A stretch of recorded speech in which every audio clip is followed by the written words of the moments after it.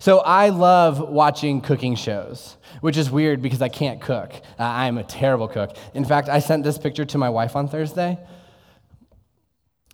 And I sent her that, and I said, the potato in the pantries are growing fingers. Is that a bad thing?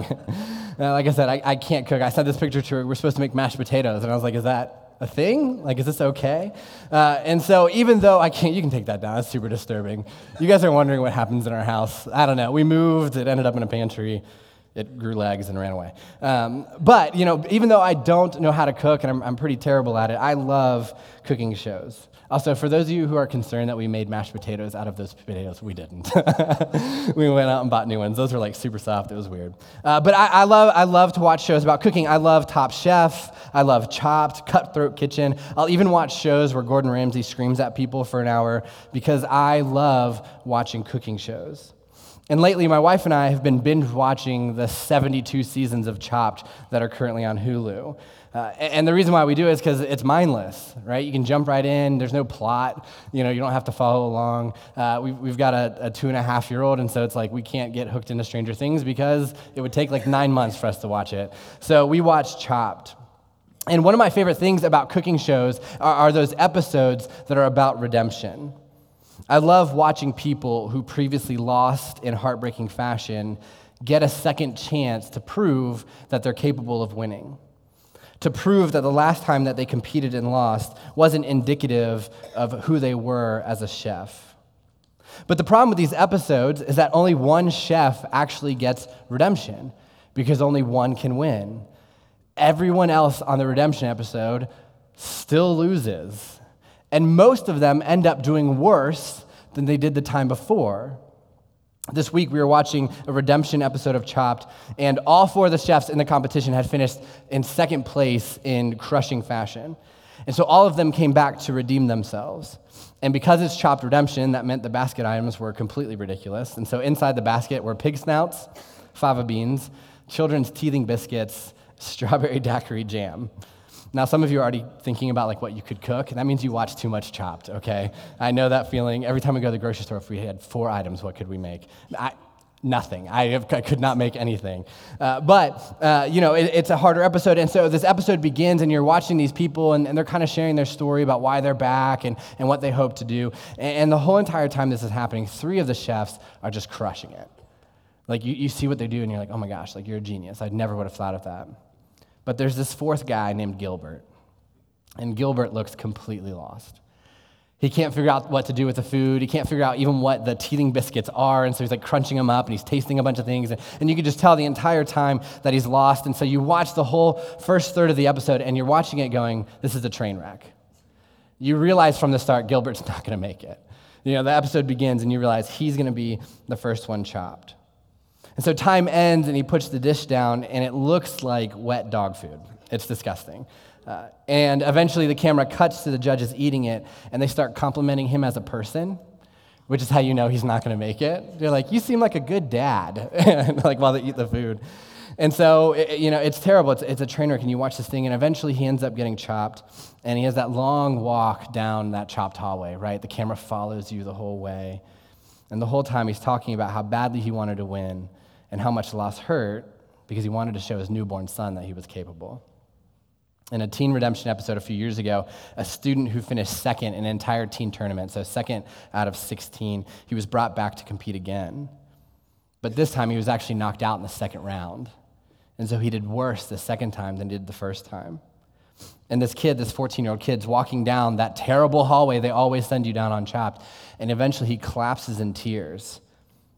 And during his exit interview, he said that he would never cook again. And as much as I love watching cooking shows, and as much as I enjoy the redemption episodes, sometimes they're hard to watch because these people so badly want to redeem themselves, enough to put them through the torture of Chopped again. But every time this happens, there are people who sought redemption who end up losing. And 3 of the 4 go away worse than how they originally came in, which, if you think about it, is a really crappy way to get redemption. Today, we're in week 4 of our series called Jesus Is. And each week, we're reading a chapter out of the book of John. And we read a story from John's perspective about Jesus. John was somebody who was with Jesus, so it's his version of Jesus' life. And so we've seen through John 1, 2, and 3 that Jesus is full of grace and truth, that Jesus is impacted by our burdens, that Jesus is love. And today, we're talking about how Jesus is the Redeemer. Now, Redeemer is one of those words that we don't really use outside of church. In fact, it's one of those things that Christians like to throw around a lot, like, I'm redeemed and we're redeemers. And the reality is you're like, yeah, that's great. I don't know what that means, especially in context to Jesus. And so one of the things that we've said from the beginning is we're not that church. So we're not going to tell you redeemed, and we're not going to say redemption without explaining what that means. And so redemption actually means to buy back. So when we say that Jesus is the Redeemer, what we are saying is that Jesus is the one buying back. And this is because we believe that our sin creates a debt that we cannot pay, and the price is too steep. So Jesus pays for that with his own life. He redeems us. He atones us for our mistakes. He rescues us from our circumstances. Outside of the church, think about coupons, right? And this is weird, stick with me. When we redeem a coupon, it takes the place of the price that we would have to spend. It doesn't mean that the item is free. It still has a cost. It means that the coupon covers that cost. And that's what it means to be redeemed, and that's what redemption means. So let's jump into John 4, and we're going to see how Jesus is the Redeemer. And so up to this point, Jesus is gaining popularity. We've seen before, he's teaching in radical ways, he's performing miracles, and so this crowd is starting to follow him. Now, the crowd is split. So some of the people in the crowd believe that he is the Son of God. Some people are just kind of curious about him. And some people, to be honest, don't like him. And so Jesus is starting a movement, and people are following him because of that. People are getting baptized, and the world is beginning to change. But because of that, persecution is getting stronger. And so Jesus and his disciples decide they're going to leave where they are, and they're going to head up to Galilee. And this is where John continues the story in John 4, starting in verse 3. So he, meaning Jesus, left Judea and went back once more to Galilee. Now he had to go through Samaria. Now we're going to pause there for a second, because this is incredibly rich. Now, this doesn't have anything to do with this idea of redemption, but we need to talk about this. So Jesus and his disciples are in a place called Judea, and they want to go to Galilee. And in order to go from Judea to Galilee, they have to go through a place called Samaria. And so think about it this way. Judea, Galilee, and Samaria are all kind of like counties. We actually have a map. Let's check out this map. And so you can see you've got Judea, Samaria, then Galilee. And so they're down at the bottom. They've got to make their way up to the top. That sea up there is actually the Sea of Galilee. And so John is actually telling us, hey, this is the way that they're going. And the reason why this matters is because we have to understand the context of that time. And so Jesus was Jewish, and Samaritans, and the people who lived in Samaria, and Jews hated each other. This dated back to the Old Testament when they actually used to be a part of one people group, but a kingdom split sent them into two different directions. And because of this split, there were racial and social tensions that were still felt during Jesus' time. Both Jewish and Samaritan religious leaders taught that it was wrong to have any contact with the opposite group. They also taught that neither was to enter each other's territories or even speak to somebody from that other region. So most Jews, if we can put the map back up there, when they were traveling, and most Samaritans, when they were traveling, what they would do is they would avoid the areas where the Jewish people lived or where the Samaritans lived. They would actually walk all the way around. And so when John tells us they had to go through Samaria, what he's telling us is that Jesus didn't care about the social and racial tensions of that day. This is one of the reasons why the story of the Good Samaritan made such a large impact on the Jewish community when Jesus taught it. The Good Samaritan is a parable. We've heard that phrase before, right? The Good Samaritan. And it comes from the Bible, and it's a parable. It's an illustration that Jesus gives. And the story is about a man who's going down from Jerusalem to Jericho when he's attacked by robbers. They strip him of his clothes, beat him, and leave him half dead. Jesus continues the story that a priest and a Levite, who, which is really important, are both Jewish religious leaders, see the beaten man and walk to the other side of the street and walk past him. But then a Samaritan sees him and takes pity on him. And the Samaritan sees this Jewish man beaten, clinging to life, and he bandages his wounds and brings him to an inn and takes care of him. When Jesus tells this story, it's not just about caring for people. The story isn't just about being a good Samaritan. The story is not about not allowing racial and social and religious and regional tension stand in the way of taking care of people. So when John writes he had to go through Samaria, he isn't just telling us where Jesus went. He isn't just telling us that they chose the most direct route so we can think, Jesus is a good traveler. John is telling us that Jesus didn't care that they weren't socially supposed to interact with the Samaritans. And John is telling us that Jesus didn't care that there are people from a different tribe. And John is telling us that Jesus didn't avoid people because of the color of their skin or because another group thought they were bad.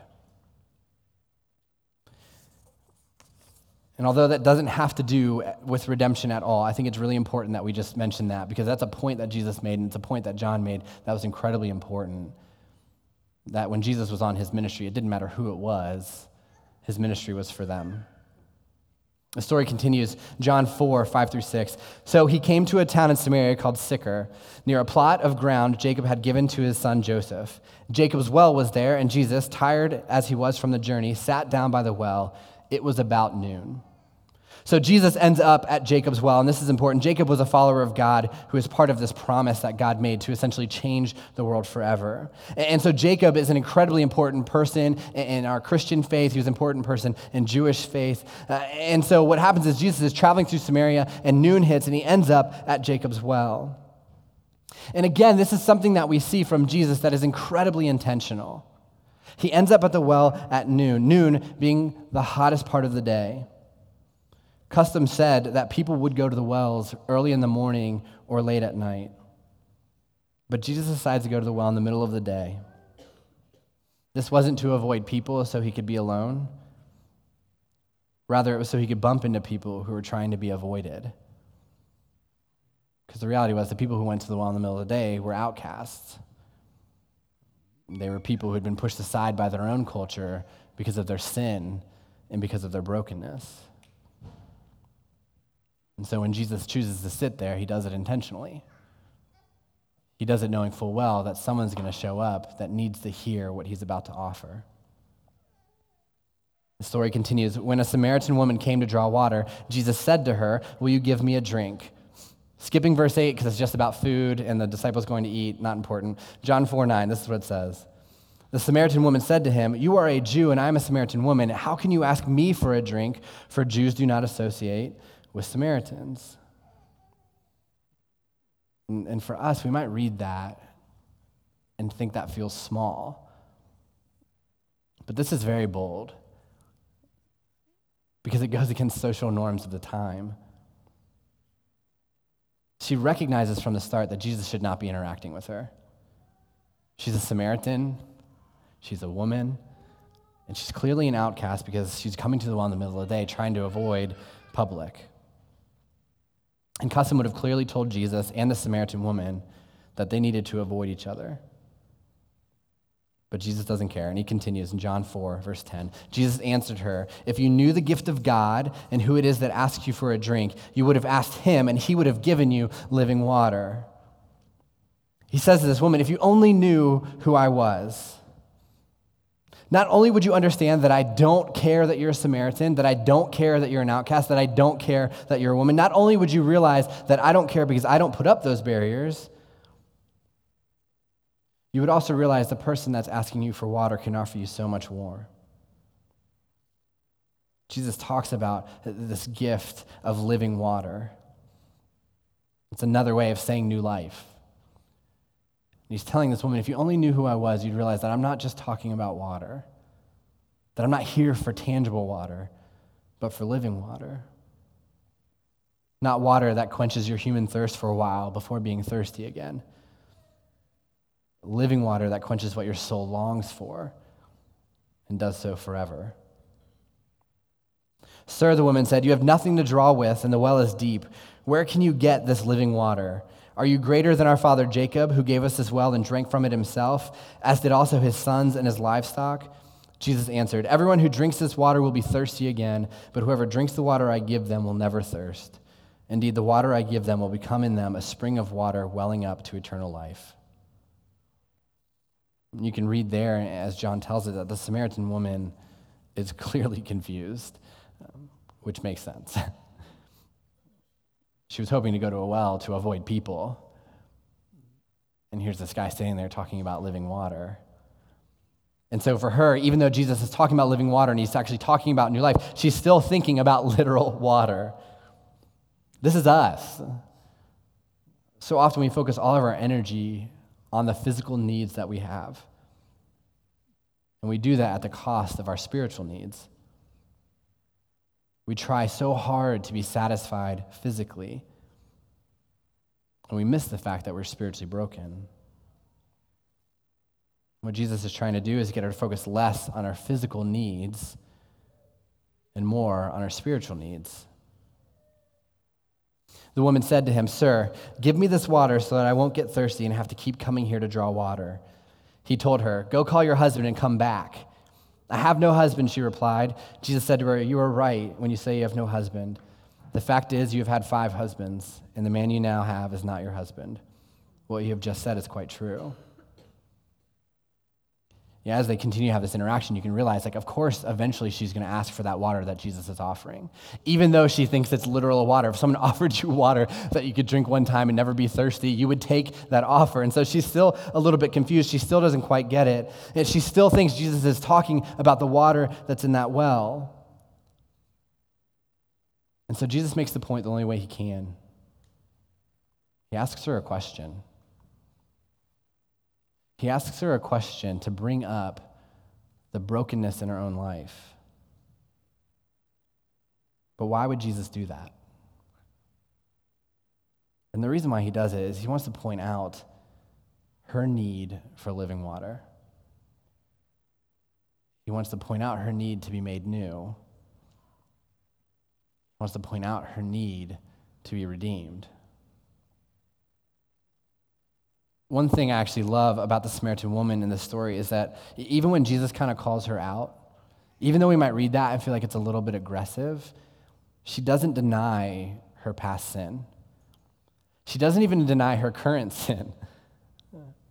It's not that she's proud of it. It's just that she's not oblivious to the fact that she needs a Savior. She's not oblivious to the fact that her past isn't what she wanted it to be and her present isn't where she wants to go. She recognizes that. She doesn't deny it. She doesn't fight it. She doesn't try to cover it up. And I love the fact that she doesn't get defensive when Jesus asks her about her husband. It's because she realizes that the life she is living isn't what God intended. And we see that in how she responds to Jesus when he asks that question.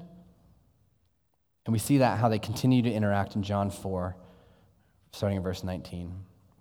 "Sir," the woman said, "I can see you are a prophet. Our ancestors worshipped on this mountain, but you Jews claim that the place where we must worship is in Jerusalem."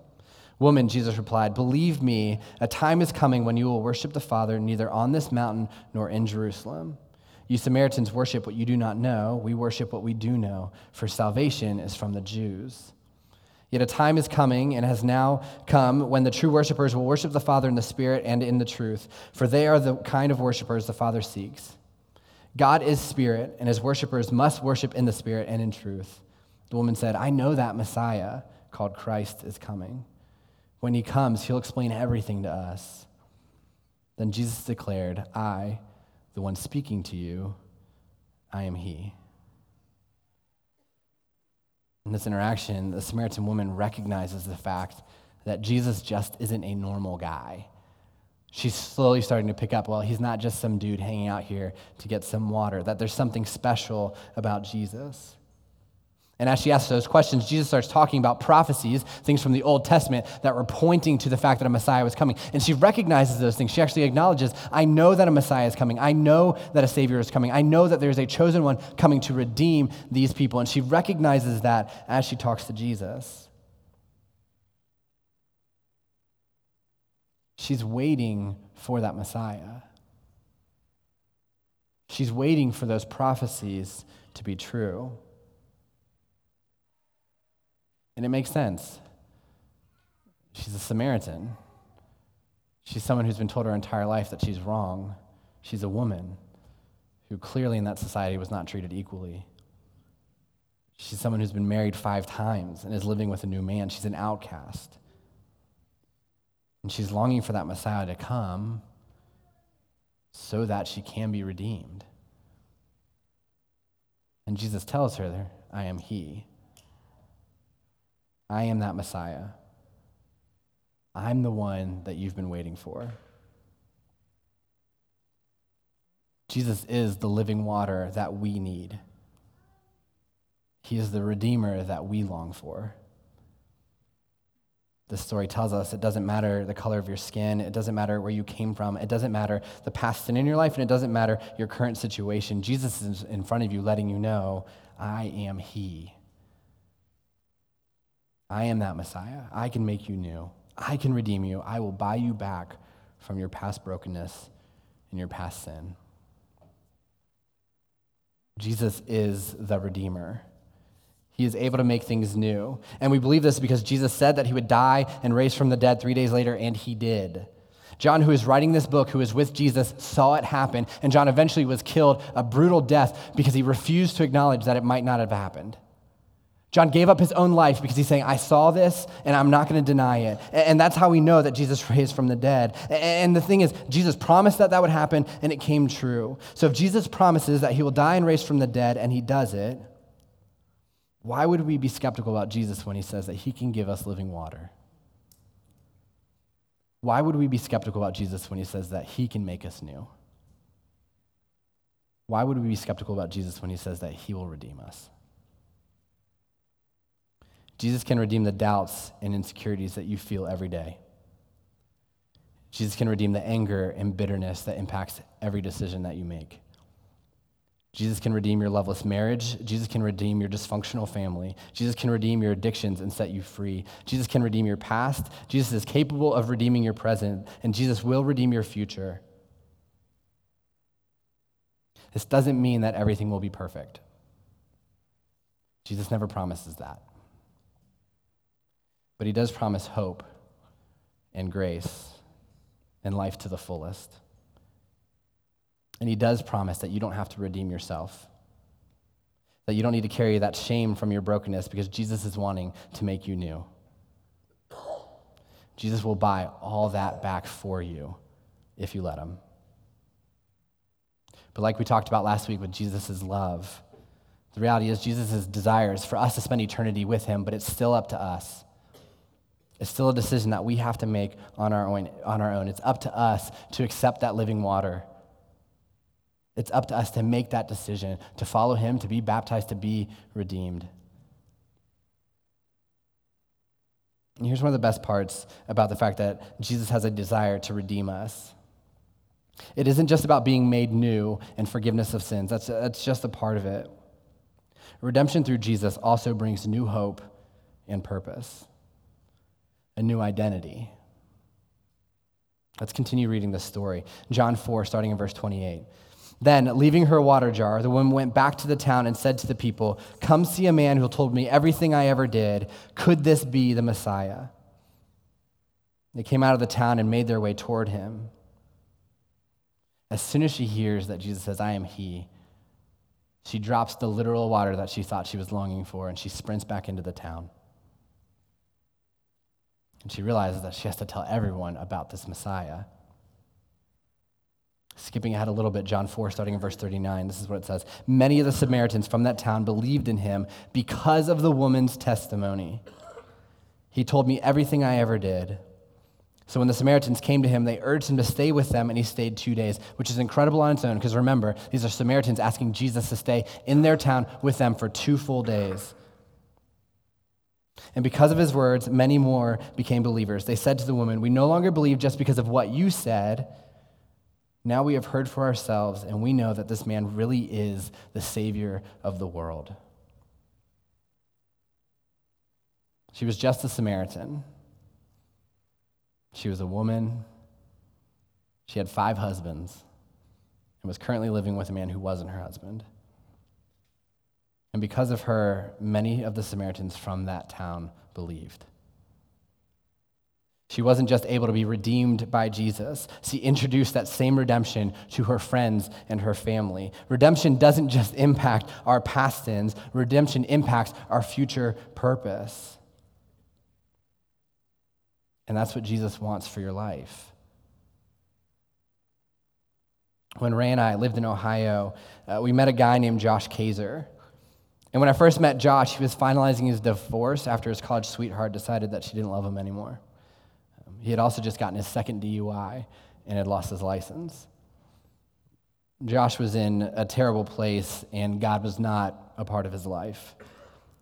But he was at rock bottom, and a friend named Dave actually invited him to church, so he figured he would give it a shot. Not because he thought that God could fix anything, but he started coming around because he was lonely. Over the next few months, Josh and I got to spend a lot of time together because he couldn't drive and he lived within walking distance of our church office. And so he'd walk over every day. And so while he was sitting in the office, instead of distracting me, I put him to work. I taught him how to edit video and do graphic design because I figured if he's going to be here, you might as well be useful. But this led to amazing conversations with Josh about God and faith, about the idea that the junk that he was going through didn't have to be his identity forever. But Josh was skeptical. Josh was also an engineer, and his inability to make sense of every aspect of Jesus, the Bible, and the church made it hard for him to believe. He wanted the most clear roadmap that you could find, and so he struggled. But Josh was giving it a shot. He was showing up on Sundays, and he was worshiping. He was connected to a community of people. He was even serving. And while he was doing this, he would tell you that he could feel a shift in his own life. One night we were hanging out at Starbucks when I asked him what was stopping him from fully jumping in, from fully understanding that it's not physical water, but that it's spiritual water. And he told me that the reason why he couldn't commit to Jesus is because he wanted to be as perfect as he could be before making that decision. He was still working through an incredible amount of sin in his life. And he still had doubts. The struggle that Josh had is a lot like the ones that we have. We try to do everything we can to redeem ourselves. We try to work through our sin by ourselves. We try to give ourselves hope and ourselves purpose. But at some point, we have to be like the Samaritan woman. And we have to realize that redemption isn't something that comes from us, but from the Messiah. That we can take care of our physical needs, but we need Jesus to take care of our spiritual needs. Jesus lived a perfect life so that he could redeem us, so we don't have to try to redeem ourselves and continually fall short. That night, I tried to encourage Josh that it wasn't about being perfect, that Jesus never asks us to come perfect. In fact, every opportunity that we see Jesus talking to people, it was very imperfect people who decided to follow him. And I explained that we don't have to have our life together in order to follow Jesus. We just have to realize that we can't redeem ourselves. But he still struggled.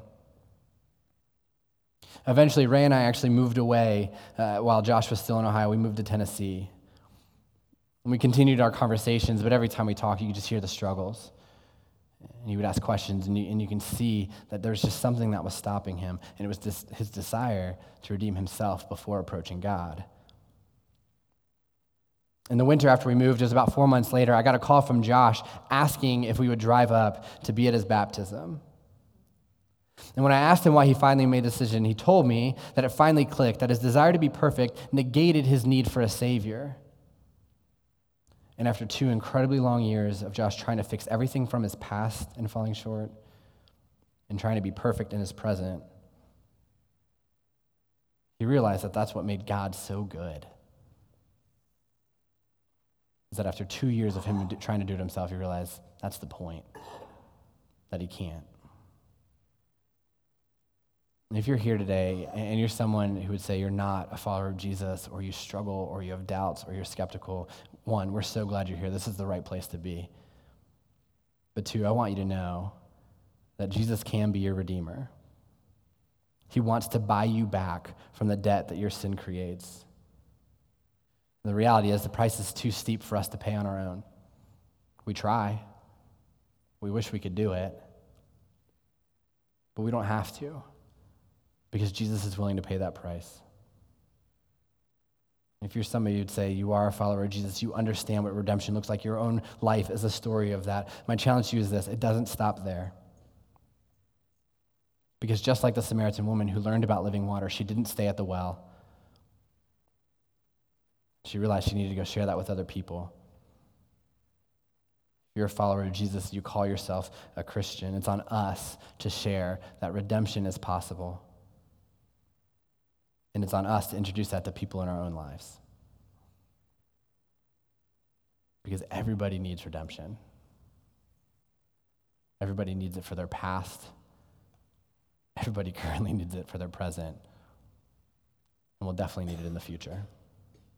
Let's pray.